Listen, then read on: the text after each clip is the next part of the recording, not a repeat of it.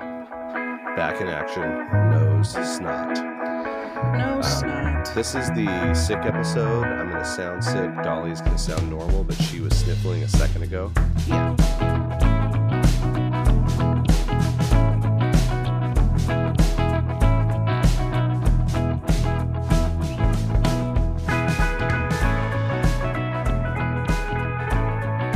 But now you sound great.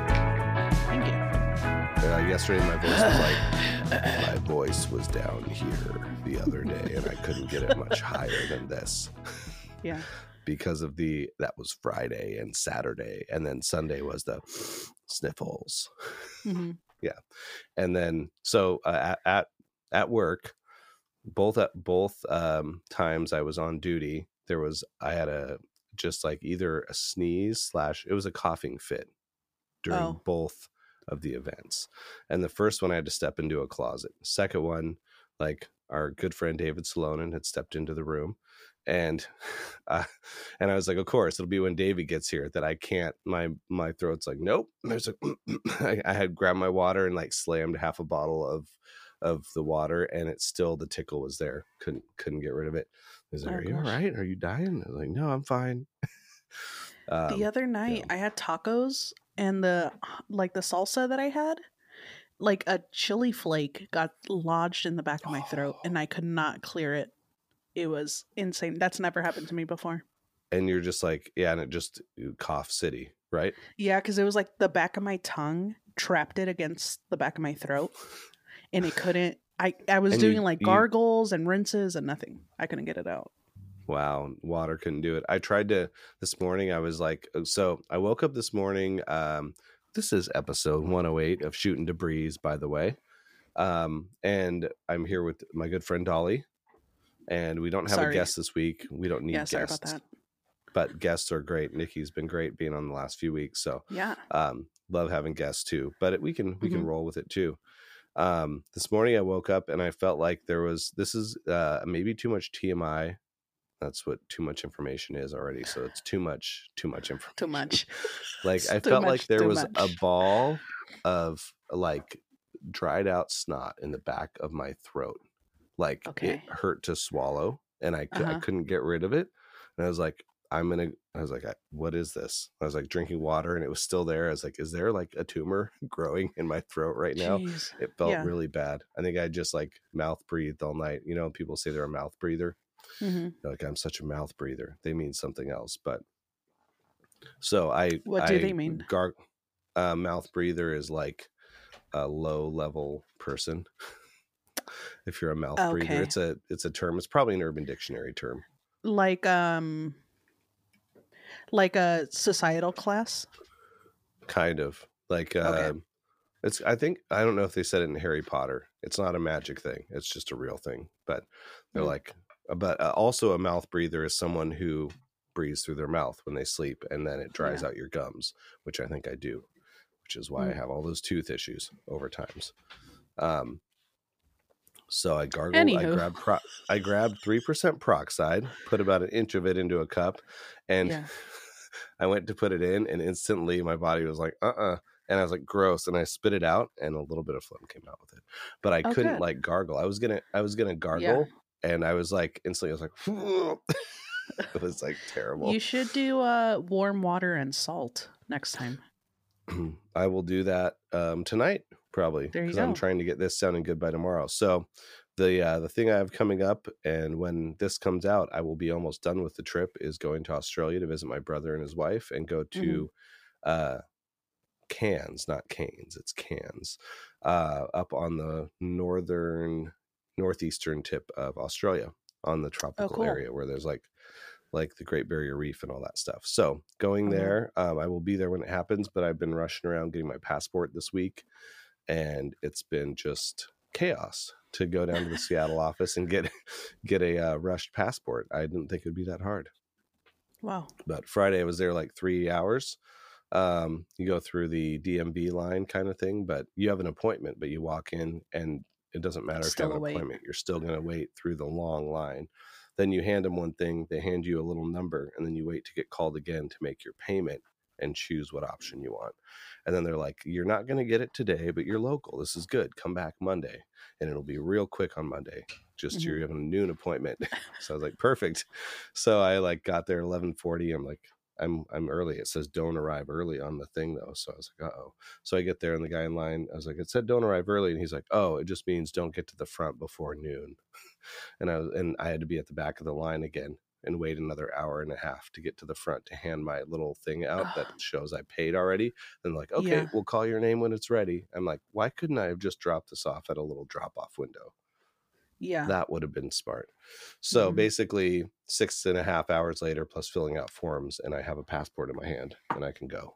Nice. So it's going to be good. And the picture doesn't suck. Normally I'm like on my license, I'm like, what did they do?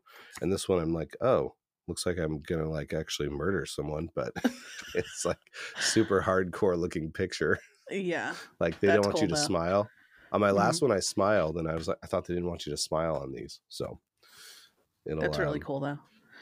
Yeah. And so now I got it for 10 years. Your passport number is 1, 2, 3, 4, 5, 6, 7, 8, 9, 10. Eric pee pee poo poo 146. Pee pee poo poo 457.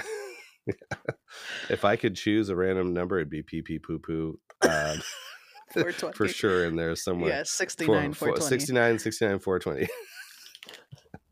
So funny. Yeah. So anyway, that's what's going on. So when this podcast comes out, I will be down under, as they say, with an accent. Yeah. Which reminds me of the Dumb and Dumber. You've seen Dumb and Dumber, obviously. It's been easily like 20 years. So at the very beginning, he's a limo driver, and he jumps to the back, and he sticks his head out, and he's like, "Who? Which one?" "Ma'am, this is Jim Carrey." Okay. Floyd. Yeah. Why did I say Lloyd? It's Floyd. Wait. Floyd Rose. It's Lloyd. Dang it. I'm getting all confused. I've seen it like 20 times. I don't know. I have no excuse. So then the lady's like, oh yeah, it's just down this way. He's asking the way out of the airport, and he's like parked in the like way out of the airport. And she's like, oh, down this way. And he's like, oh, that's a lovely accent. Where are you from? She's like, Austria. He's like, well, good day, mate. Put another shrimp on the barbie. And then he like rolls the window up and gets started and runs to the front, and you can see he's a driver. So it's just like so stupid. Australia. So that just reminded me of it. But such a good movie. I might watch that on the plane. I just watched it recently, but it's so classic. Cool. Yeah. You know what I feel weird about is when a movie has like a nudity scene and you're on a plane and then there's people behind you in rows. Yeah, they're like, look at this. I know this happens. And you're like, look at this guy watching this. And then the last flight I was on, like from Fresno, there was like kids sitting right back here. Mm-hmm. And I think I was watching Dumb and Dumber, and there's a scene where she's like, it's the headlights that he sees, but it's a truck, but he's like thinks she's like lifting her shirt or something. Yeah. And then I'm just like, these kids are lost in their games, but I'm like, it just feels weird. And I know movies that are on the plane have that too, but this is on my laptop, and I'm like, oh great. I feel like it doesn't matter. Oh, it matters. No, because I would have later asked you to cut what I was going to say. Well, yeah, don't say anything I have to cut later. I already had to edit the last episode when you played that one meme video when it was because of the cursing. Beep, there's cursing in it. Beep, beep. Yeah. Yeah, as I was playing it. Beep, yes, beep. And then you say it 2 times super intensely. And then the pig says, yes. And I was like, oh my goodness. So yeah, as it was playing, I was like, oh yeah, laced. Eric. Yeah. A lot of work. That's okay. We live and we learn. We do. Or we can just start saying these are not censored, and we can put listed as explicit on there, and we can say anything we want. Great. It's our call. It's not going to change our audience. It might even bring us more people. We'll do it on the next one. Sure. And I don't really like to draw. I don't really swear anyway, so I veggie swear. What does that mean? Veggie swearing. It's like for Adventists where you're like saying darn or shoot, because it's like what the people mean, but they're saying like the fake word. And then vegetarian meat is like fake meat. So it's like real meat would be swearing. Fake meat is like veggie swearing. Okay. Yeah. But the thing you didn't do was take the Lord's name in vain.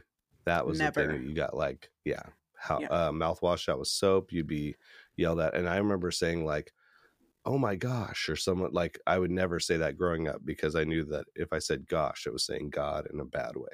Yeah. We were just taught that things were unforgivable sins. So that that kept me in line. Everything. Yeah. Everything. Like anything Literally. you do is unforgivable. And you're like, well, I'm screwed.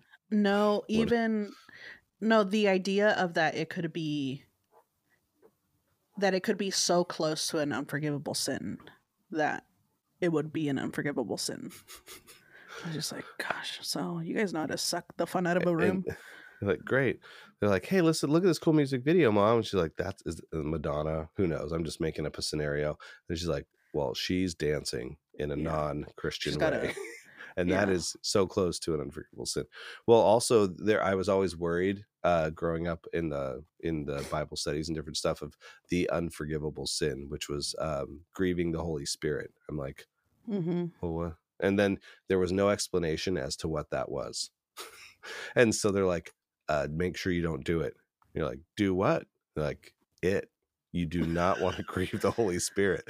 And I'm like, but what's the thing that grieves the Holy Spirit? And they're like, taking the Lord's name in vain could be it. And they're like, or like the Bible says, like, don't, they're like, the man that calls a man a fool is in danger of the fires of hell. That's like a verse. And I'm like, how many worse things has someone been called than a fool by someone else? So I think they were like saying, like, if you like turn away from God, if you're like religious for a while, then you do, maybe that's grieving, but then it's all up to interpretation too. Someone out there knows. Email us. I always thought it was like what the unforgivable sin is. I always understood it as like making fun of the Holy Spirit, or like making it seem that like you were downplaying the importance of. Yeah. But then is that grieving because it's then if someone's making fun of, it's like blasphemy, someone else, blasphemy, it's like being blasphemous. Yeah. Blasphemous in general. Yeah. Shoot. Well, that's what I understood it as. But also we're all screwed. The community I grew up in locked me in a room once and yelled at me for like 20 minutes straight. So, no, they didn't. Just to say, did they? Yeah. Did they? For sure. Yeah. Locked you in a room and yelled at you for 20 minutes? Yeah. And they're like, you do not come out until you've heard everything we're going to tell you. Yeah. Sometime I'll share that story because it sounds insane. Yeah. Sounds good. It sounds lovely. Like the right thing to do. Yeah. I wasn't an impressionable teen when this happened. So thankfully, it didn't affect me. Didn't affect me at all. I didn't need to talk about this in therapy last week. Yeah, I still don't think about it all the time. It's lovely. Yeah. Yeah, I can't think of I know it's just really strict. Basically everything seems so serious, and I'm like, I like to joke around. I like to keep life light. Well, I always think about your river story. How you guys went down to the river and your friend slipped and then he got reprimanded by his dad. Yeah. For swimming on the Sabbath. Yeah. I mean, just like, if you want to teach kids to be afraid of a day, that's how you do it. You tell them, what are you doing? Are you breathing? Yeah. Like, is that a smile on your face? Are you happy? Yeah. It's very pharisaical, like Pharisee, the old leaders that were like, you can't, the rules were like, oh, if you spit on the grass on a Sabbath, you're watering the lawn and you're working. So that was a sin. And then like, you don't do dishes. You don't clean your house on this. Hard labor or labor in general. Labor. And I'm like, but if you go out to eat, you're making someone else work. So you got to stay at home and leave the dishes dirty till sundown. It's like it's literally all the like legalistic rules that are just like, I can't do it. Can't do it. Two things. Pharisaical, is that where is that the shop where like they put pills in a thing and you can go buy them? Is that a career? A pharmacy. A pharmacy. Pharmaceutical. And then there's pharisaical. Oh. Yeah. It's very pharisaical. It's a big two sides of a coin. Pharisee like. Yeah. And if you were trying to go to Pharisaicy school, Pharisee school now. Pharisaists. Look at all these Pharisaists. Yeah, that's when the sun. That's when the plant gets energy from the sun. That's photosynthesis. Hey, what's that process called when a plant grows? Phagocytosis. It's a big word. Oh gosh, what was my second thing? It was an actual thing. It wasn't just a joke. Uno, and dos. This is dos. Oh gosh, you were talking about. You just blasphemed. You said, what did gosh. I say? Oh, according to Adventist, this is what I was gonna say. Did you hear about that thing where I think it's Jehovah's Witnesses or Mormons or something? Jehovah's Witnesses. I think it was real. Mormons. Yep. I think it was Mormons. They both exist. So these kids, so you can't have premarital sex, right? Right. Oh, I'm so sorry. That was my phone. Yeah. In most religions. This time I can't be like, hey, was that Dolly's phone? Like, no, Nikki's like, it was me. It's you. It was me. Yeah. So in most religions, it's like you can't have premarital sex or you'll die. God gets mad. It's sinning. Yeah. Yeah.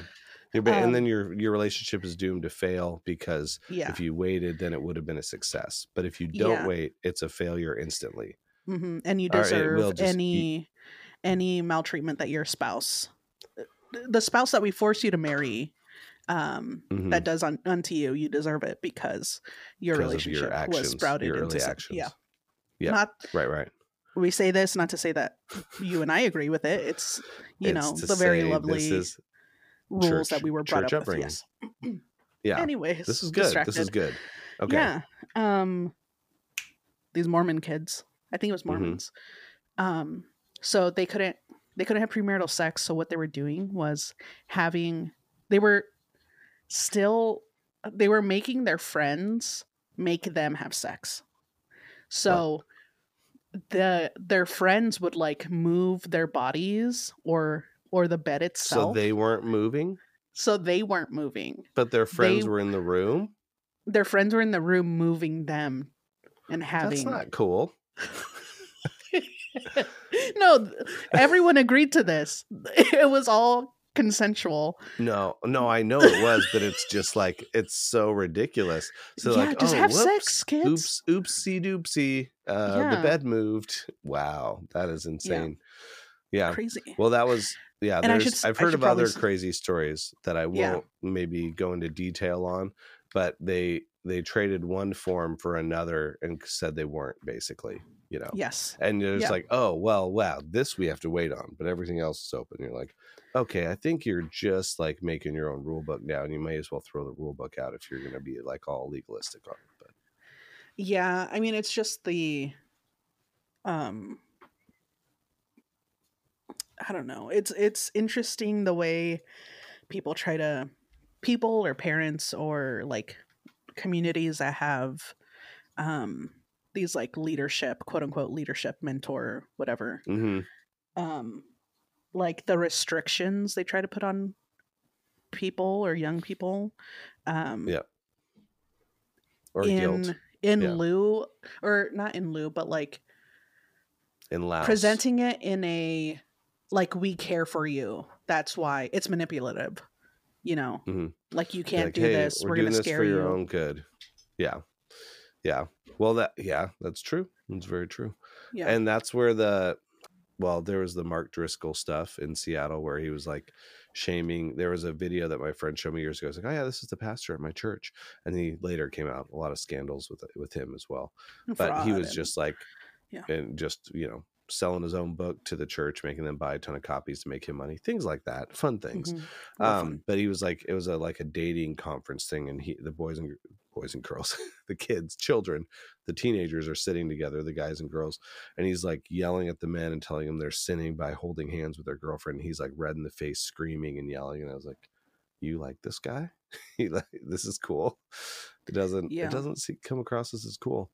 But yeah, those kinds of things were just I mean, and I understand the principle behind it. They're not wanting their kids to get hurt, this and that.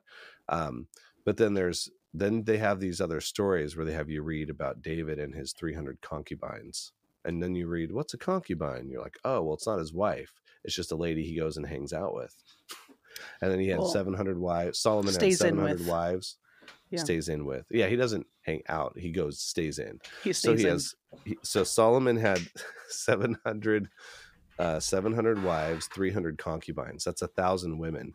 And then after hearing those stories and being like, this was a man of God, then it's like, hey kids, here's what it is. God planned one person only for you, and this is the way it is. And you're like, yeah, based on this story you told me, apparently one man took 1,000 guys, women. But that's cool. That's cool, I guess. The older I get, the less I believe in like soulmates. Because it's like in all jaded. Of existence, me and this other person were bound to like live this one life together. Here's what I think about soulmates. I think people luck out and they find someone they really click with when they're young, and they become so dependent, and just that person becomes so much part of them and they're who they are as a person, that they feel that it's real, that is that important. Because that does make sense. If like there's childhood sweethearts or high school sweethearts, I can't even speak, high school sweethearts who are together and they're like, oh, we married 50 years and it was love at first sight or blah blah, and all these stories. I'm like, these are stories that give you hope. You're like, these are good like Hollywood love story endings. And then I'm like, I think in those people's minds it was that, but like, could they have been with someone else? Sure. Yeah. But I don't know. It's hard to say. Maybe they do exist. Who's to say? And that's why I don't like to speak in like who's this absolutes. Yeah, I don't like to speak in absolutes, because there's a good chance that a lot of things exist that I don't know, or that a lot of things that I think are true might be a little different. Mm-hmm. Maybe those Mormon kids have it right, you know? Maybe that's what everyone should be doing. Getting their friends to move their beds around. Just organize. It's more feng shui. There you go. That's what they're doing. Yeah. Yeah. These kids just love interior design. They just love interior design. It's feng shui. They're like, hey, let's see if this bed's in the right position. Oh, help us out. Oh, thank you guys. Yeah. So it's a feng shui team, if you will. There you go. Yeah. A design team. I knew the word started with an F. Yeah. So I have to say this is a joke I wanted to tell all day, because I went to Dick's Burgers today. And then I walked into the bathroom for a moment to pee, and guess what the bathroom smelled like? Pee. Dick's. Because it smelled like the burger, Dick's Burgers. It smelled like the burger smell. I was like, this will be a great joke. And I'm going to tell Dolly on the podcast. I'm not going to edit it because it's not a swear word, and it's the name of a burger place. Yeah. Yeah. I went there last night. We're working our way into the uncensored by veggie swearing. Yeah, there you go. Yeah, I went there last night and it wasn't very good. Oh, I hate to hear that, because every time I go, it tastes about the same. Like the plain grilled cheese. I mean, I call it a grilled cheese. The plain cheese tastes like a grilled cheese to me. I'm like, is there meat in this? Because the burger is like, so it's thin and small, but it tastes so good. The fries were good, and the Sprite. Little Sprite with it. Yeah, I was going to treat myself after going to what felt like the DMV from down under, basically any government building. I was like, I wanted to go do Burger Master, but then I'm like, I'm not driving to Bellevue. I'll just stop at Dick's Burgers in Shoreline on the way, or in Edmonds. So nice. Got it. But I watched a movie last night, and you also went to a play. I went to a play. So tell me what play you went to. I went to Into the Woods. And what movie did you watch? I watched Into the Woods. Oh, wow. Is this the review of Into the Woods episode? I mean, perhaps. We got there. I mean, we're halfway through it. But I do want to talk about Into the Woods. Let's do it. And your boy, James Corden, was in it. Yeah. Yep. And you are really... And that's why you haven't seen it yet, right? The movie. No, I did watch the movie. I was like, okay, so I think I've shared this. I've had like a new love for musicals and stuff. I thought you were going to say a new love for James Corden. I was like, no, okay, he's my soulmate. New. No. One of my first introduction to musicals was or is West Side Story. Is And that Stephen him? Sondheim. Yeah, Stephen Sondheim did the lyrics for it. Oh. And Stephen, so I've been going through like Sondheim's stuff, and he wrote, I think he wrote the lyrics and the music for Into the Woods. So I watched the movie because of that, and didn't look up the Yeah. cast, not at all. And Just started watching it. First frame in, then you're like, oh my goodness. James you hear Corndog. a voice. Yeah, so mad. James Corndog is maybe the new name for him from here on out. He narrates the whole thing. Yeah. He's the narrator and he's the main guy. And honestly, I have to say I didn't mind him in this. I thought he did a good job. You're my friend. Remember that. I do know that. I was saying my in enemy general, like James Corden is your enemy. Yeah. Oh wow. So James Corden's not my enemy because I did like his performance. Is that what you're saying? I'm saying that's why we're friends. You need to not like him, but that's okay. I see where you're. Well, I will say this: I didn't see him landing Emily Blunt as his wife. Sure. Like they needed John Krasinski in there because that's realistic because they are married. John Krasinski could, even though his singing wouldn't have been as good as James Corden's, because James Corden can sing. I do think it would have been cool to see Jim Halpert in the tie. Your logic is amazing. Jim Halpert out there with the tie, 3-hole punch Jim out there doing his thing, like the Office version of what Jim would be with John Krasinski. Yeah. Remind me who else is in the movie. So we got James, Emily Blunt, we got Meryl Streep, who did amazing in that role. As the witch. I thought she was awesome. And then Anna Kendrick. Okay. Related to Kendrick Lamar. Just kidding. She's Little Red. Or who is she? Huh? No, is she Little Red or Cinderella? Is it Anna Kendrick? She's a singer. I mean, she's in like all these other singing movies. Yeah. What does she play? Kendrick? She's she's Cinderella. Okay. I don't know her last name. I felt like I'm messing it up. You got it. No, you got it. Okay. So she's Cinderella. Okay. We have there's this girl a British actress who's one of the evil stepsisters, and she was in a show called Vexed that I watched, a BBC show on this like 2 seasons of this like detective show. She's good. Does she always kind of play like a stepsister?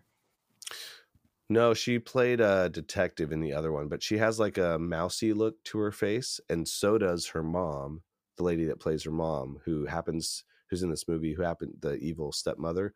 She's like 70 right now, and she looks really good for 70.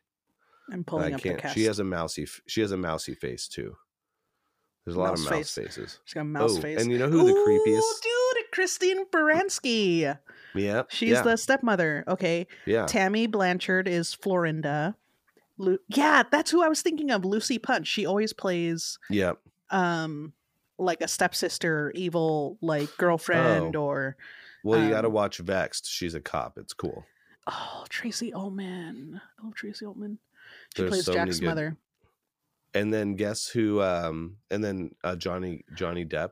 I was going to say Johnny Cash for a moment. That Wolf song, creepy AF. Yeah. I'm just like, everything about that character was so disturbing to me. He's talking about like young little girl, you're so tasty, like all these weird things, and he's trying to eat her. Yeah. And so one thing that I think they probably didn't do, because I almost rented on accident the 70s one. Because probably the play recording, or it's a movie. Play. It was a movie. I thought it was on Apple TV, and I was going to rent it but it was like Stephen Sondheim's from the 70s. So yeah, it was probably like a cast recording. Okay. Well, the Disney one was obviously the new one. So I checked out. I was like, okay, this is it. But the moment where, I don't want to ruin it for those who haven't seen it, but it's too late, where he cuts, James Corden takes a knife and cuts into the wolf's stomach because he hears the cries of the Little Red Riding Hood and the grandma. Mm-hmm. And then suddenly they're like not covered in like disgusting like stomach juice. or like whatever, stomach acid, they look Bile normal. and all that stuff. And it's like the wolf ate them, but the wolf was so huge that they fit in perfectly inside his stomach. And then the visualization was cool where she falls in the stomach and it's these like rippling like sheets of like red, and she sees her grandma over there and it's like in the stomach, and then a light comes in and then they're taking out of the wolf's stomach. I was just like, it just didn't seem, it's like obviously very fairy tale, but I'm like, it was almost too far. I'm like, she would be in bits and pieces. She wouldn't. I was like, she definitely got eaten. And so the grandma, like, you can't have them just show back up and be there. But I like that they did, and it kind of made it like for kids, like, hey, the good people did survive. Yeah. But Johnny Depp was definitely, he did a good job. But I think just the writing of that song was creepy. Mm-hmm. And I loved the line that because Meryl Streep, who's the witch, she is really haggard looking in the beginning, and then when she gets like all these things from the woods, she becomes young again and looks like beautiful, and like she hasn't aged a day kind of thing. I don't know if they digitized or just she's naturally looks like that anyway. She usually looks good. They just did her up to have crazy hair and all this other stuff. So I was like, if I could have curly hair naturally, I'd want the hair that they gave her when she looked cooler. It was like nice. Little waves, and it was cool. She hides what's her name, Rapunzel, up in the tower, who happens to be, remember where they said like to James Corden, they mixed all the fairy tales together. Yeah, basically. It's like a quick premise. The Into the Woods is about like a handful of Grimm's fairy tale stories all together. So we have Jack and Beanstalk, we have Rapunzel, Cinderella, a witch, like Snow White, kind of. Yeah. And then like a baker and his wife. So they're kind of the central characters. Yeah, the baker and the wife are the central characters that are trying to have a baby, but they live next to a witch who long ago cursed the baker's family to be barren. So they go on this quest to collect these things for the witch so that she can remove the curse. They don't know. They don't know what she wants them for, but it just so happens that everyone's in the woods and they have one thing that the witch wants. And I like the metaphors with it, because the woods were like the world, and everyone's scared to go out in the world, and so it's like this bigger metaphor for like it's not safe out in the woods or this or that, and people getting lost in the woods and all this. So it's like you've lost your way, and it's all like, apparently everyone lives on the edge of this scary place, and they all have to go through the scary place to get to anywhere else that they want to be. So it is kind of like a big metaphor for life too. Yeah.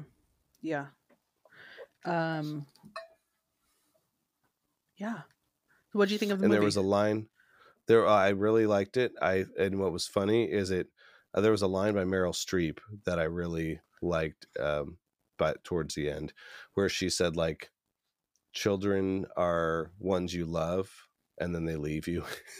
And then it's like so sad, but she's like, just like kind of, even though she didn't want to lose Rapunzel, she was gonna like do everything to make Rapunzel's life terrible, to like have to be isolated on her own. She wanted to control her and keep her there, but she still was like sad when Rapunzel left, basically. So it was watching it, I was like, why are these songs so familiar? Because I'm like, there are giants in the sky and all this stuff. I was like, I've heard these exact songs, but I know I haven't seen this movie. And then I remembered that I filmed a theatrical production of songs from this at the Issaquah Theater. So there was a financial group I filmed for once in a while, and they had like basically a client event where they donate to the Issaquah Theater too. So the people that performed Into the Woods a few years ago at the Issaquah Theater came and sung the songs, these different songs and scenes, without doing a lot of acting, but a little bit, and were dressed like not as a wolf and stuff, but just they sung these songs from the movie. And I was like, oh, I know exactly. I was like, I'm going to hear so many of these were like, oh, I know that song. I know this song. I've heard this before, because I edited it together and with multiple cameras and did all this stuff. So before I'd even seen it, I heard the songs. Nice. So I saw kind of saw a theatrical production. You saw the real thing. Fifth Avenue Theater is amazing. So you got to tell me what your thoughts were on that. Yeah, it was good. It was my first like theater setting play program that I've been that to you've ever gone to. A big one. Mm-hmm. It was really good. I sat on the main floor, maybe like 8 rows from the orchestra pit. It was really nice. It was really great. That close. Wow. Like immersed. Yeah. It was the stage design was very impressive. Like I didn't know what to expect, and like every it's well I don't know why I didn't think this was how it was done. I thought like when a musical is put on, like all other reiterations of it will either be like similar as far as stage design and stuff, but this one was different and I liked it. Like whether or not that's the case. Like it's different with different tours or the different cities? No, I think it's with different tours. Maybe, I don't know, I have no idea. But like they used LED like wands or like just long throws of LED like pillars to signify like the magic stuff happening and different things like that. No, it was the like most of the backdrop. So they were in configurations of like do you remember the title sequence of West Side Story? At the beginning where it's like lines of, or it just looks like lines and you're like, what is this? And then as the song progresses, it's the cityscape. The old one. Yeah, the old one. It took forever to zoom out and show the whole city. You're like, what am I looking at? Yeah, it had that vibe, like that, and Alfred Hitchcock's title sequences, like North by Northwest, like stuff that's very stylized, I guess.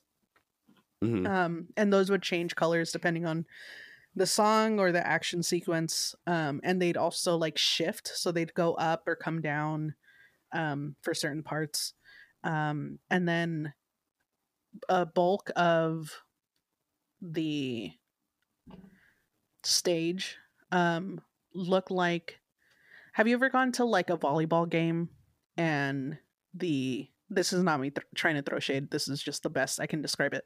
I have been to a volleyball game and it's not a shameful thing. Totally cool. Yeah, the no, not that, I'm talking about how I'm describing the stage. The you know where the referee stands, it's like an elevated like ladder thing, like perch.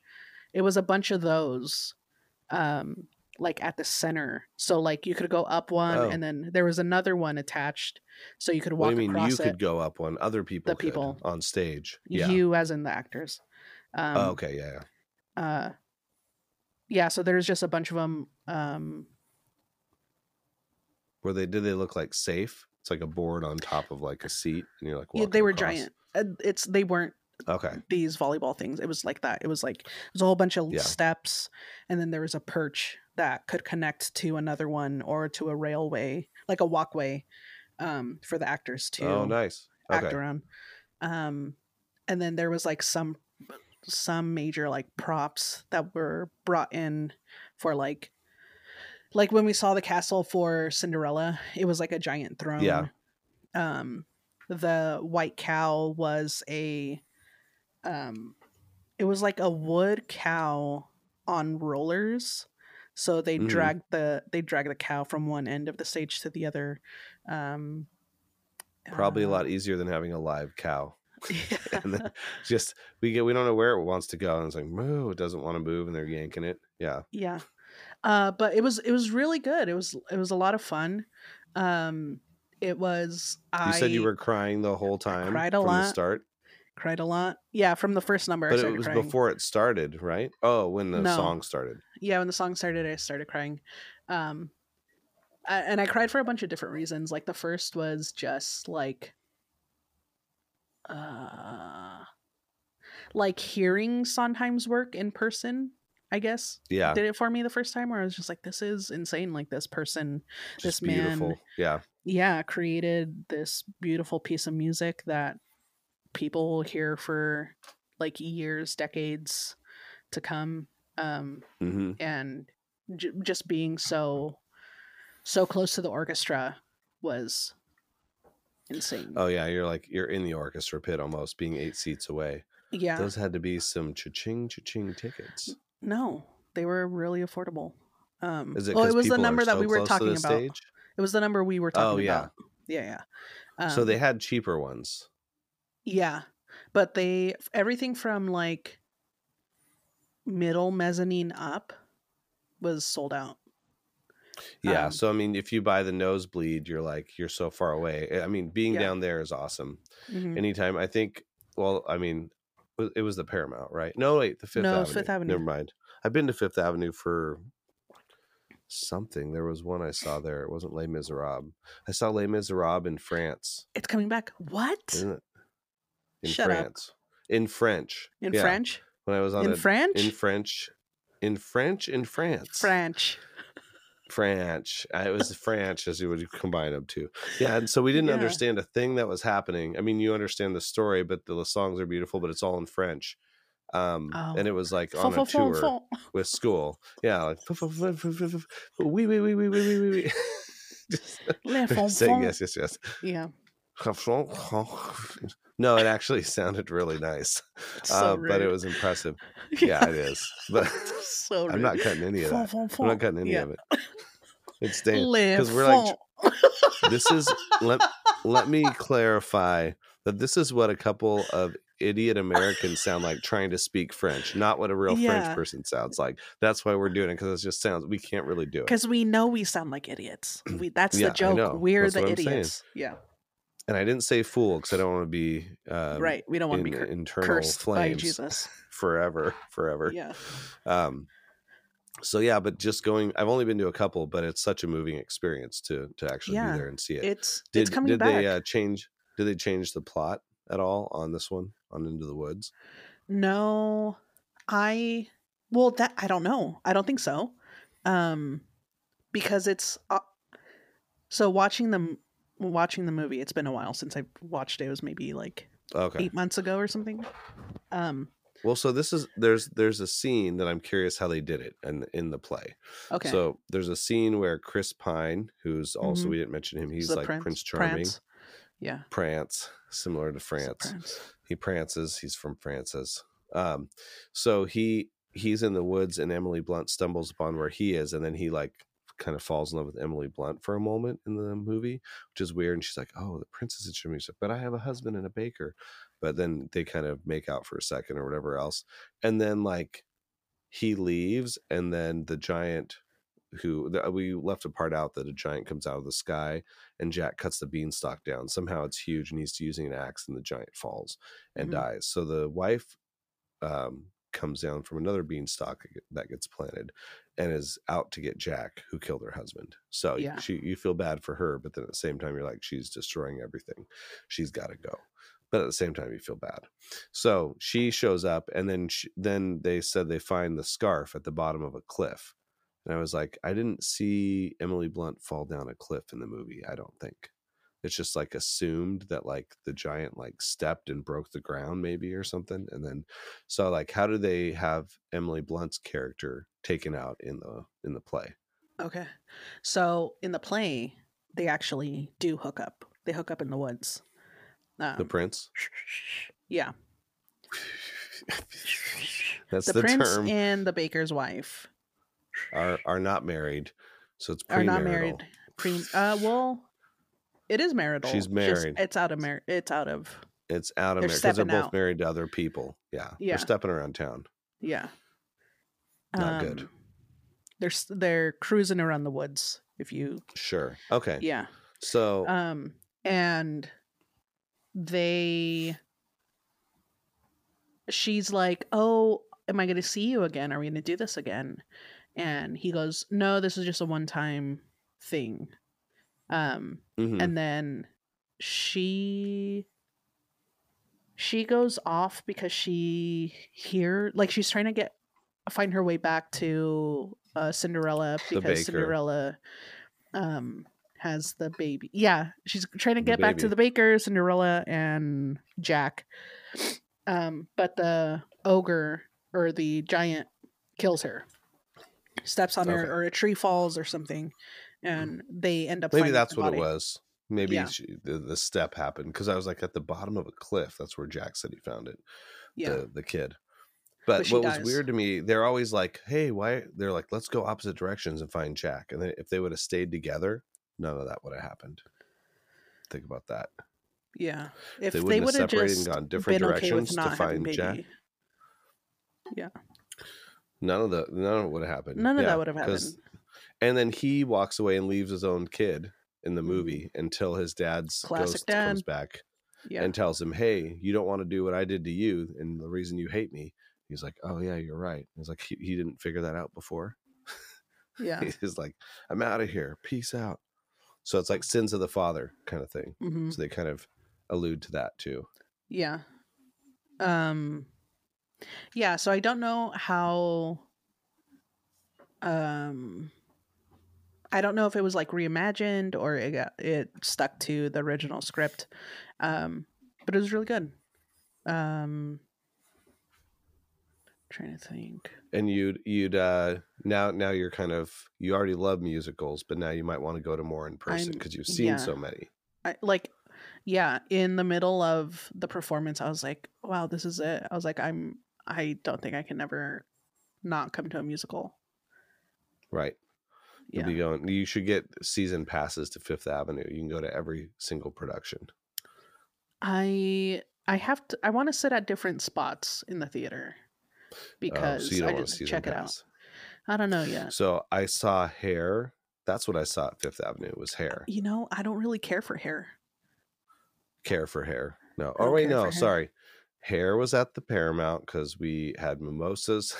Or they had mimosas, and I was with my wife at the time, her mom and their friend who had season passes.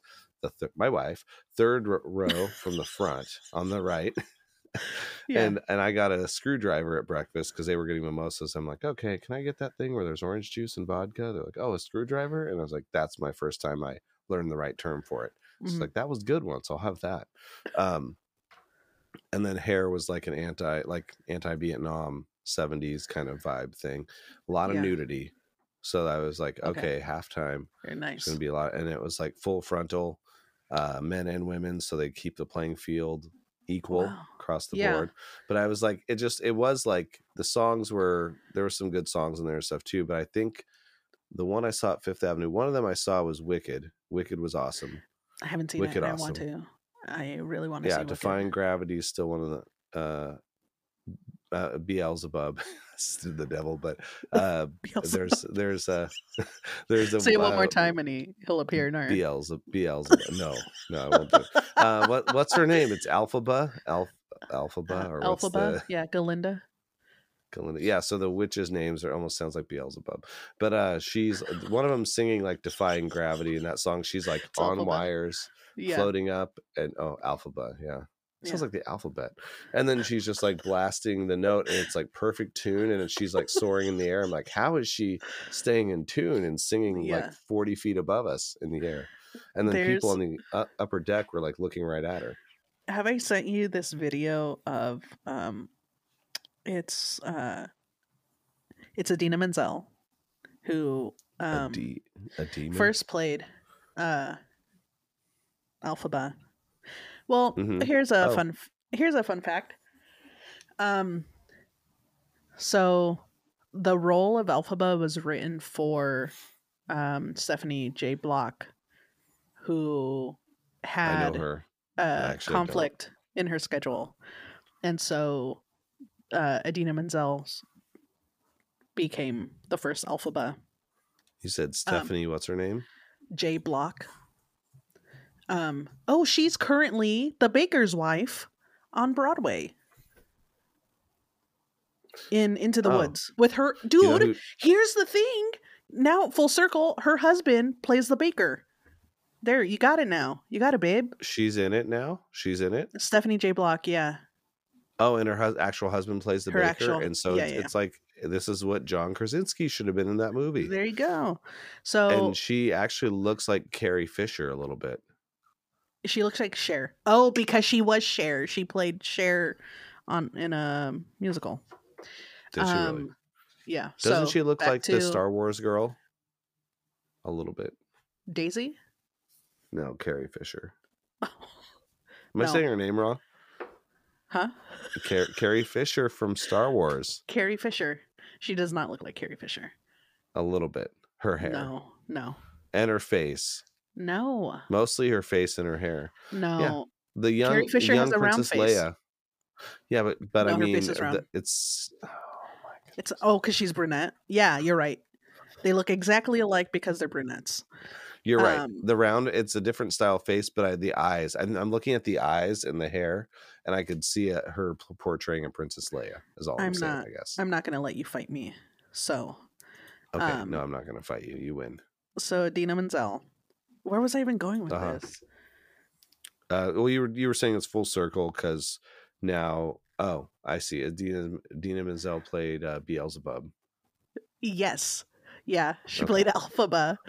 And I don't know what else I was going to say, but it was originally written for the other girl, but she had another thing, and so she no, that was all in real time. That was me connecting the dots. That was not what I had. That was me learning it though. So I connected the dots after you connected the dots. The dots have been connected. And now they're disconnected. Oh, okay. So I think I want to see plays. I mean, I'm going to in person now, musicals, all of that. In a theater setting, because like the Disney stuff is always so washed of other things. Like I've seen Hairspray the movie, at no point were people naked in Hairspray. No, not Hairspray, Hair. Oh, see. So Hairspray is different than Hair. Yeah. So Hair, I think Hair is the musical. I'm going to check it out. This is for those, not that people can't find things elsewhere, but I'm going to look up Hair real quick and see what it, like back in the theater days, this was Hair the musical.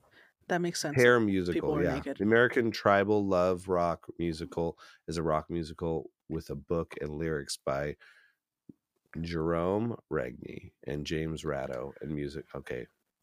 Why is Hair the musical so controversial? You want to know? I'll tell you. Naked.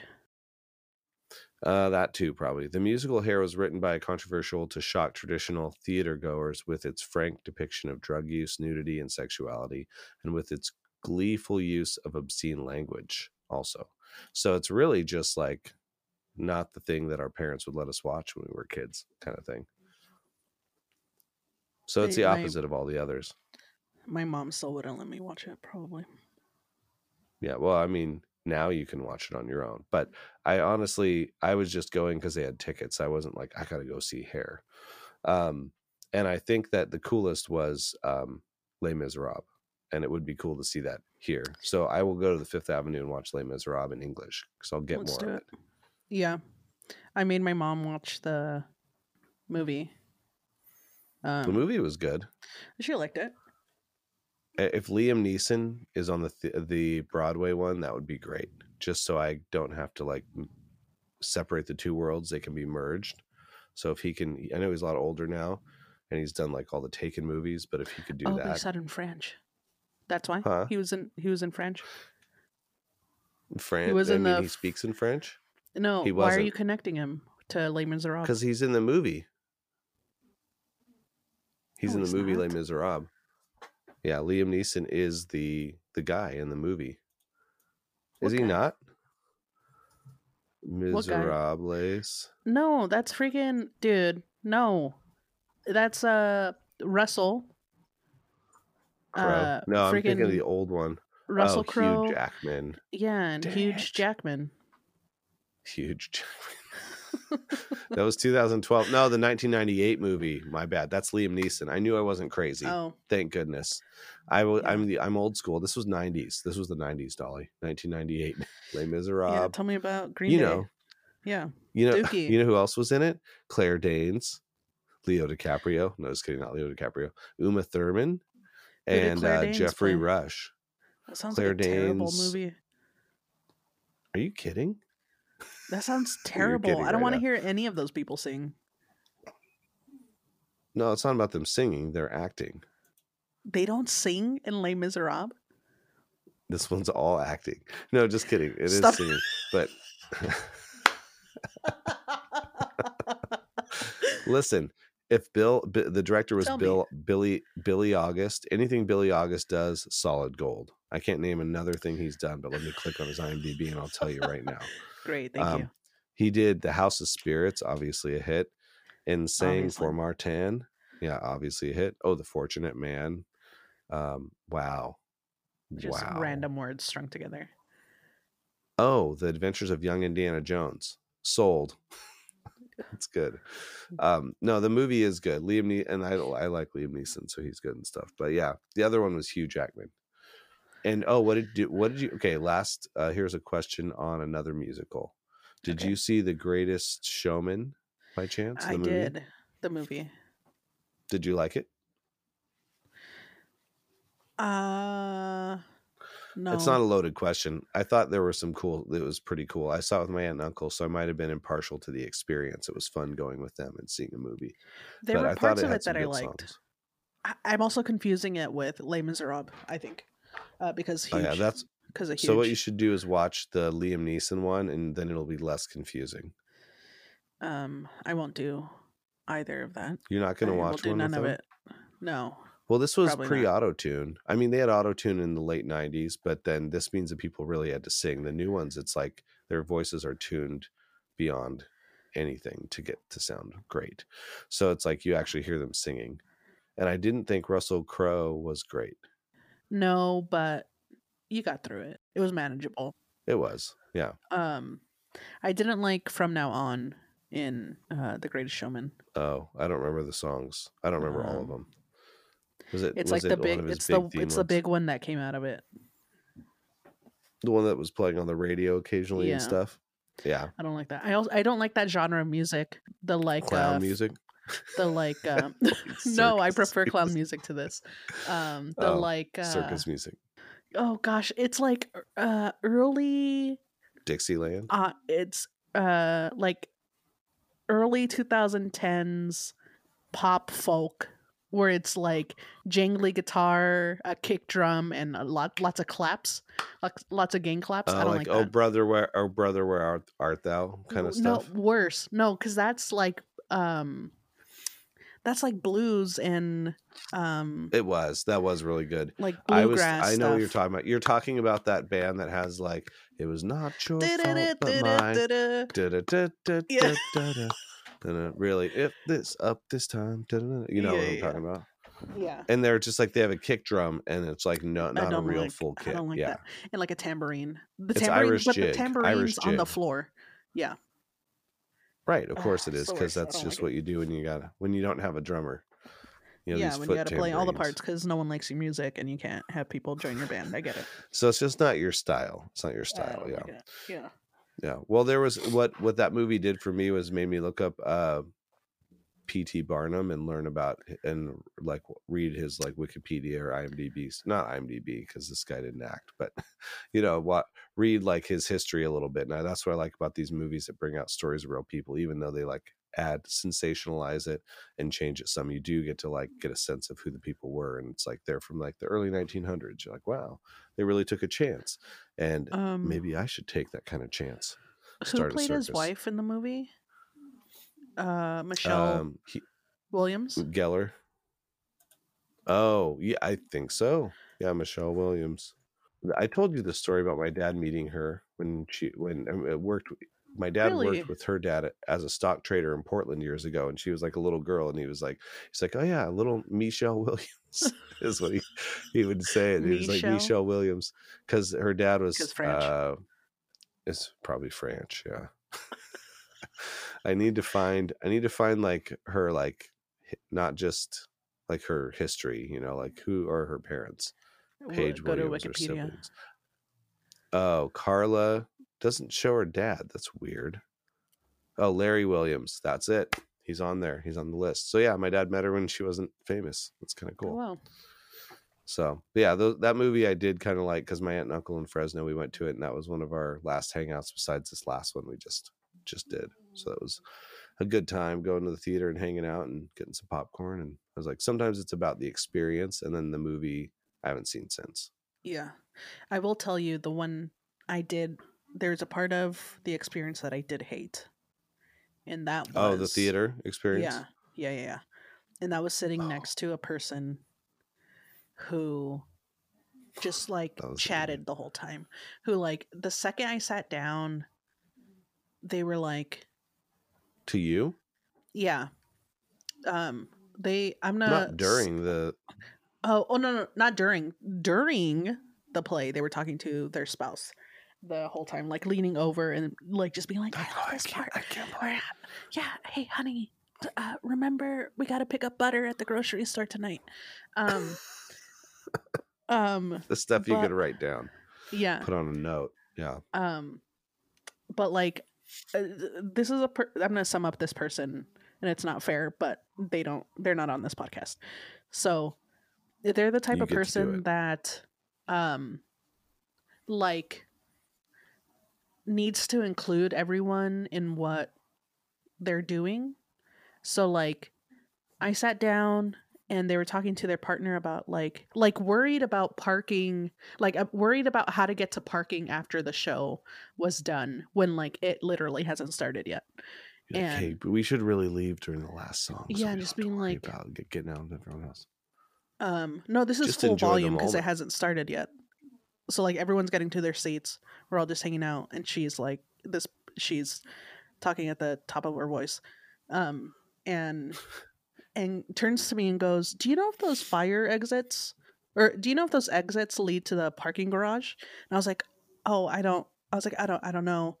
And she was like, "You don't know?" And I was like, "No, this is my first time at this theater." And she goes, "Oh, okay." She was like, "I work for the theater." And when she said that, I was like, "You don't know? Theater? You work for the theater and you don't know the escapes?" She works for the Fifth Avenue Theater? Yeah. And I was like, "You don't know what you're doing? How am I going to know?" You know what? I think your seats were in a VIP section of people that were so close. They're like, obviously anyone sitting this close knows this place and has been here a bunch. She probably assumed based on your seat selection. No way.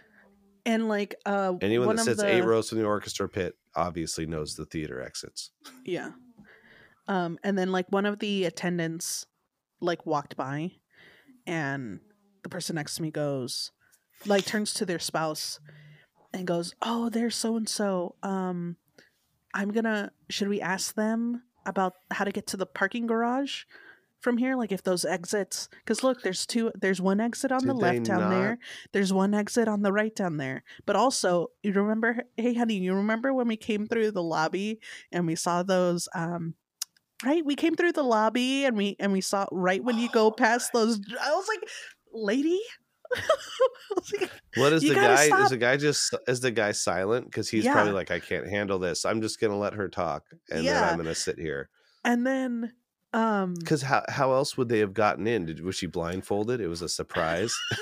And then she doesn't know how she left. He's like, "Okay, I'm blindfolding you from the car. We're gonna walk out here." We're like, "I feel like we're in an elevator. What's going on?" And they get there, and then they walk into the front door, and then so she literally doesn't know how to get back to the car. That's the only logical explanation to why someone would be that emphatic on it. And then so I tell her that this is my first time at the theater, and she goes, "Oh yeah, so I've been working here," and yeah, it's a really great facility. You know, I'm really thankful that we that with the pandemic and all, it's been like a very long time since anyone's been able to participate, and you know that takes a toll on people not being part of the arts. So I'm really thankful that we all get this opportunity to come back and see the show. And I'm like, yeah, yep. Just a one-word answer is all the scene. Be like, yeah, yep. For sure. Yeah. And she goes, I was like, "Actually, yeah, this is my first time seeing a play." And she goes, "Oh," she was like, "Oh, how fun." She was like, "Yeah, I've come to the theater a lot." She was like, "Yeah, I come here so much. I've been here all the time, just all the time I've been here." So I think she just likes to talk and likes to say things on repeat. Yeah, and I go, oh, so what was your first? The point's already been made. Yeah, you know, and I did it to myself. I asked her what was her first play, and I can't remember what she saw, but she was like, it was such a moving experience for me, and I was like, great. And then the play started, the musical started, and then intermission. Some people just straight up left, and didn't come back. And the people are talking in the row behind us, like everyone's kind of standing up, stretching, whatever. And the people behind us start talking, and she turns around and she goes, oh, do you guys know about the parking again? She goes, do you guys know if like how to get to the parking garage? Do you know if this facility is connected to that? And they're like, no, it's actually not. You gotta whatever. Go out the way you came in and go around like everyone else. She's like, oh darn. And they go, actually, we have a free parking pass, and like hands her a parking pass so that they don't have to pay later. And they continue talking, and I'm just like, how is it that this lady just like inserts herself? She's so focused on just that one aspect that she's probably taken the joy out of just experiencing the play. Yeah. And like, so some people want to know their next step all the time. They want to like be at the next, be like, okay, so what's happening next? Am I planning on this? Am I doing this?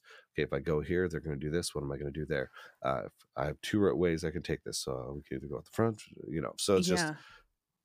And there was still like an hour. That kind of brain. Yeah. And so I'm overhearing this, and I hear that there's still like an hour left of this musical. And then we like turn back around, or they turn back around or whatever. And she goes, oh, I'm really thirsty. Hey, hun, should we go get drinks? And he's like, oh, it's okay. I'm fine. And she goes, I'm really thirsty. We got to go get a drink. She's like, will you go get a drink for me? And he's like, I think we can make it through. It's just an hour. She goes, I am really like just harping on getting up and getting a drink. So she wants him to go get it instead of her go get it. And then she finally leaves, and she comes back. And then he stays. He stays. He stood his ground. Good for him. Yeah. He's like, you know what? I don't feel like getting up. I'm not thirsty. If you want to get a drink, go for it. Yeah. Yeah. And then she comes back. The musical continues. The second the musical ended, I got up and left. I was like, there's no way you're going to wrap me up into like another thing. Like, I don't want to hear your opinion about it. I don't want you to. And then the alarm in the distance as you walk off, the alarm for the fire exit goes off, and she's standing there looking over, trying to see what happened. Trying to exit the. Like, ma'am, step back from the door. It's fire exit only. Yeah. The woman gets arrested, and I can't believe that. Yeah, I mean, those are the people I feel bad for. I'm just like, hopefully your whole life isn't like that, because that's a stressful way to live. Yeah. And you're going to sit there and like if something doesn't go the way you planned, you're probably blood pressure through the roof, like stressed, anxiety. Like it's not it's tightly wound too. But stuff like that makes me laugh so hard. Yeah. I'm just like, you're neurotic in the areas that I am not. Because like we all have our things. Yeah, true. Like I sit here with this little Edmonds, Washington little cup, seahorse cup, what is it, coaster? Coaster. And yeah, and I move it around a little bit till it's right on the line of the grain of the bamboo. So I'll like move it a couple times. I'm like, and it barely moves. It might be slightly crooked. It's not a big deal. But I'm like, choo, choo, choo. And then I'm like, cool. So that's my little thing. And I set my water bottle on it. Yeah. But I'm like, I'm not sitting at the theater trying to find it. I want to, and I sometimes will sit through the credits on a movie just to like hear the music. So that's what I did on Into the Woods.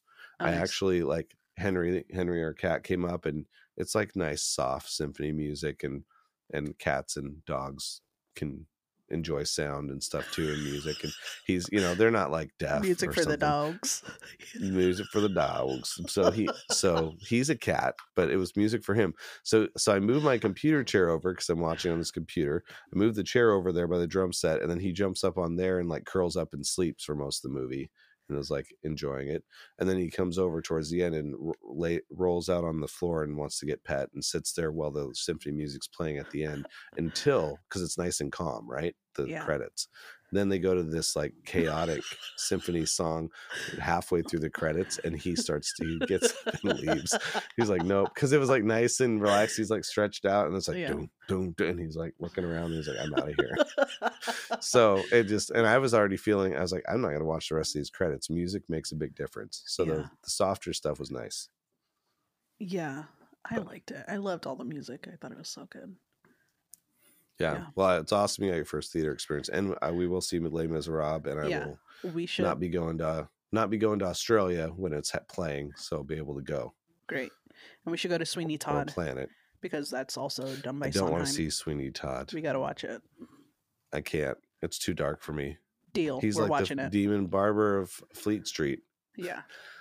I know it from The Office when Andy plays it on The Office. He's like, sweet, and then his cell phone's going off on The Office episode, and he's like, who silenced that small bird that's chirping? He's like, it must be my bird, sir. And he pulls it out of his pocket, and he's on stage, and the other guy's like, I can't believe, like, his phone was ringing. Someone's like trying to reach him, and then Michael Scott drops the wine bottle he snuck in, and it rolls down every row and clinks. And the one actor is just like beyond annoyed and pissed. And then at the very end, I don't know if you've seen this episode or not, but at the very end, Michael's everyone's cheering for the like villain guy, and then Sweeney Todd, and then Michael's like boo, boo, and it's not that big a theater.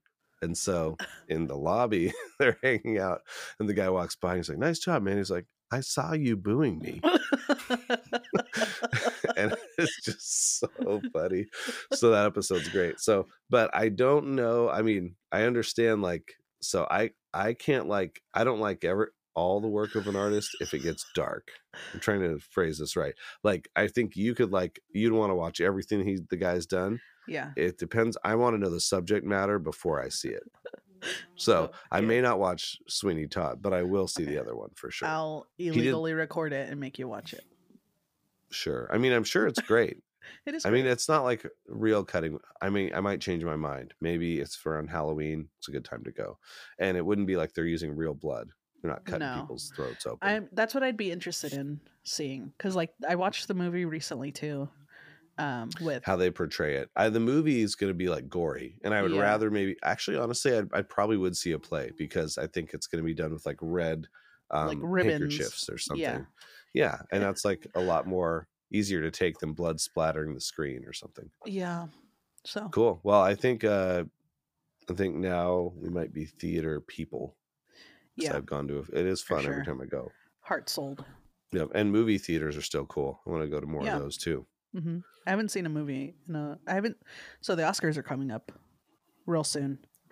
Oh shoot! March 12th is the Oscars, and I don't think I've seen anything that's been nominated. So I've got. You might need to go before that so you can have some sense of what's happening. Yeah, just go to the theater about 4 times in the next 2 weeks. Yeah, deal. Twice a week. I think you can pull it off. I can do it. I love going to theaters alone. I do too. I actually really love it. And you're not being sarcastic. I'm not being sarcastic at all. No, I think it's awesome. Yeah, because I saw The Whole 9 Yards or Whole 10 Yards in high school. I left school early. I think it was The Whole 9 Yards actually, because Bruce Willis in his heyday. And I was the only one in the theater because it was like a matinee.